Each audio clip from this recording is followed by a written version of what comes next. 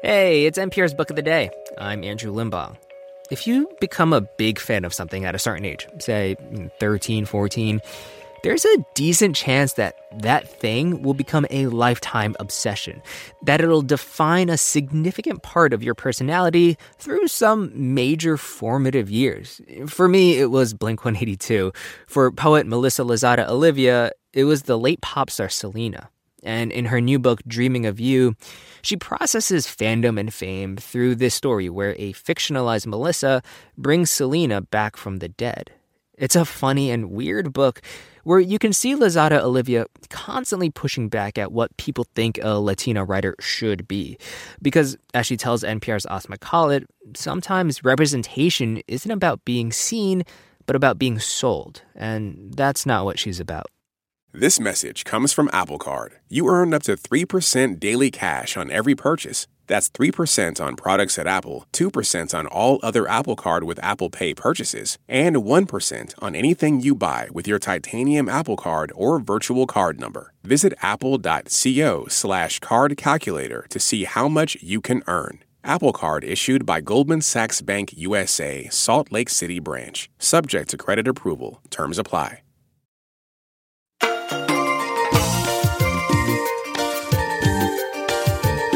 Selena Quintanilla is having a moment again. 26 years after her murder, the Tejano pop star's face adorns T-shirts and hoodies. She's the subject of a Netflix series and a podcast.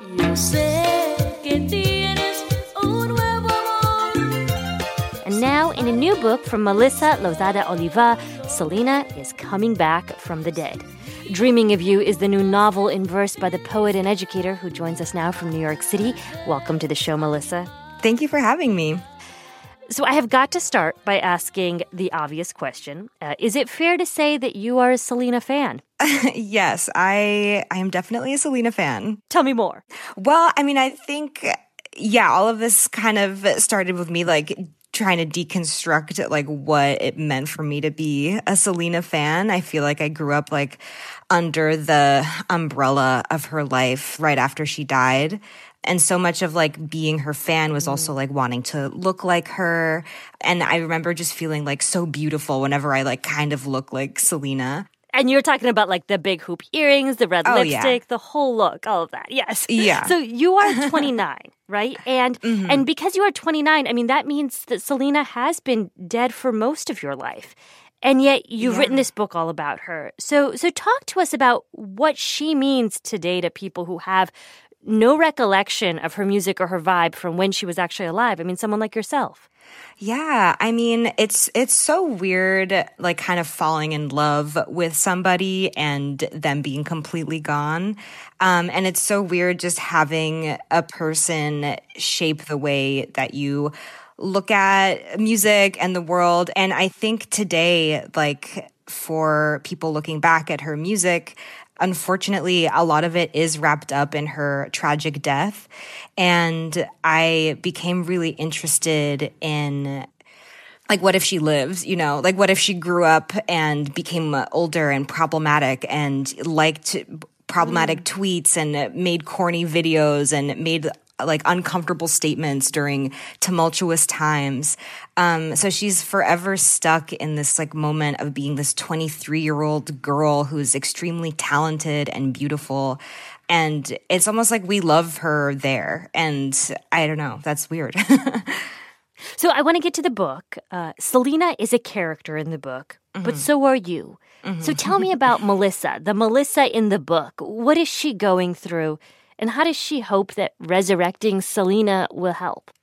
She's having this identity crisis. She's really obsessed with being seen. And, she really is not feeling like enough and thinks that bringing back this pop star who she is obsessed with and mourning will somehow fix everything. Everyone's motives for bringing back someone to life are pretty messed up. I think that generally the consensus every time someone is resurrected, it's don't do it.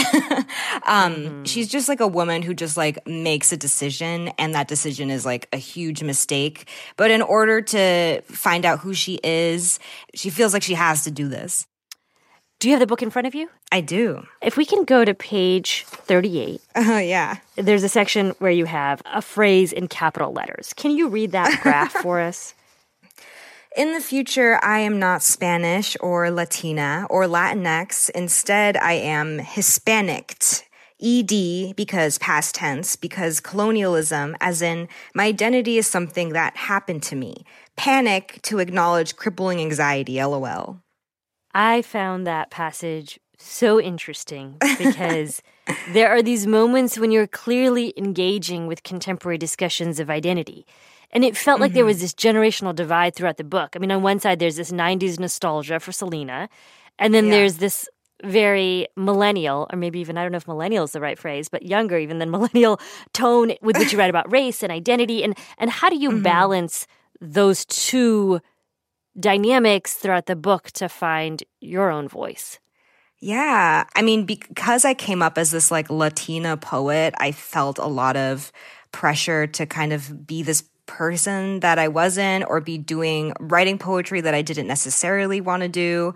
You know, I kind of just wanted to write like horror stories, and these horror stories like do inform my Latina identity and my intergenerational trauma, but I didn't want to be like capital R representation matters, because like this is the thing about like representation is sometimes it's not about being seen, it's about being sold. And I don't want to do that with like my art or my soul. You know, that passage is kind of just like a joke, but it also like sums up a lot of how I feel about the conversation with Latinidad. And, you know, you're not supposed to say Hispanic actually when you're talking about people with Latin American roots. When you say you're not supposed to, like, walk me through that, right? That is a conversation that people have been having. Yeah, well, I mean, Hispanic means like from Spain, but to say Hispanic with a past tense, it is like acknowledging the colonizers that came to my parents' home countries. And to be like, okay, all of a sudden I'm like wrapped up in this messy ass thing that's been going on for 500 years. And I'm just in this body in New England having like all of these memories inside of my body that I didn't ask for. I know the area that you're from quite well. I myself used to live in New England. You were raised in Newton, Massachusetts, a suburb of Boston. I was so struck by you talking about this obsession with Selena growing up in an area that, you know, let's be real, is not a particularly diverse part of the country. Yeah, not at all. So I grew up in the Lake of Newton, which is often called like the armpit of Newton. It's a very Italian neighborhood. So my older sister is like really responsible for my introduction to Selena. One of my like first memories is her 13th birthday party taking us to go see the Selena movie. Oh. My mom didn't really like let us out of the house. I became like a writer because I had nothing to do. So I'm like writing a lot. And I also was like watching the Selena movie over and over again and listening to Selena's songs. And then because Newton was so not diverse, I was like clinging on to this image of like the Latina of my life, who is Selena, who very much like when we think of a Latina and like what a Latina should quote unquote look like, we're thinking of Selena. That was like a formative part of my identity. I'm also, you know, I'm not Mexican. I'm not from Texas. My dad is from Colombia. My mom is from Guatemala. So I think really, I didn't really come up like Selena, but I still like saw so much of myself in her, but maybe just because I wanted to. That's Melissa Lozada-Oliva. Her new book is Dreaming of You. Thank you so much, Melissa. Thanks for having me.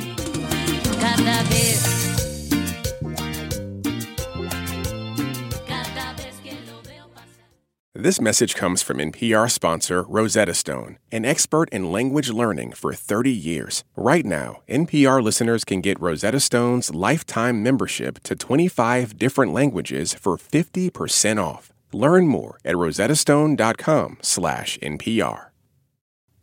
At this year's Oscars, Oppenheimer took home the award for Best Picture, Emma Stone and Robert Downey Jr. also picked up wins, and Ryan Gosling brought the Kenergy. For a recap of all the highlights, listen to the Pop Culture Happy Hour podcast from NPR.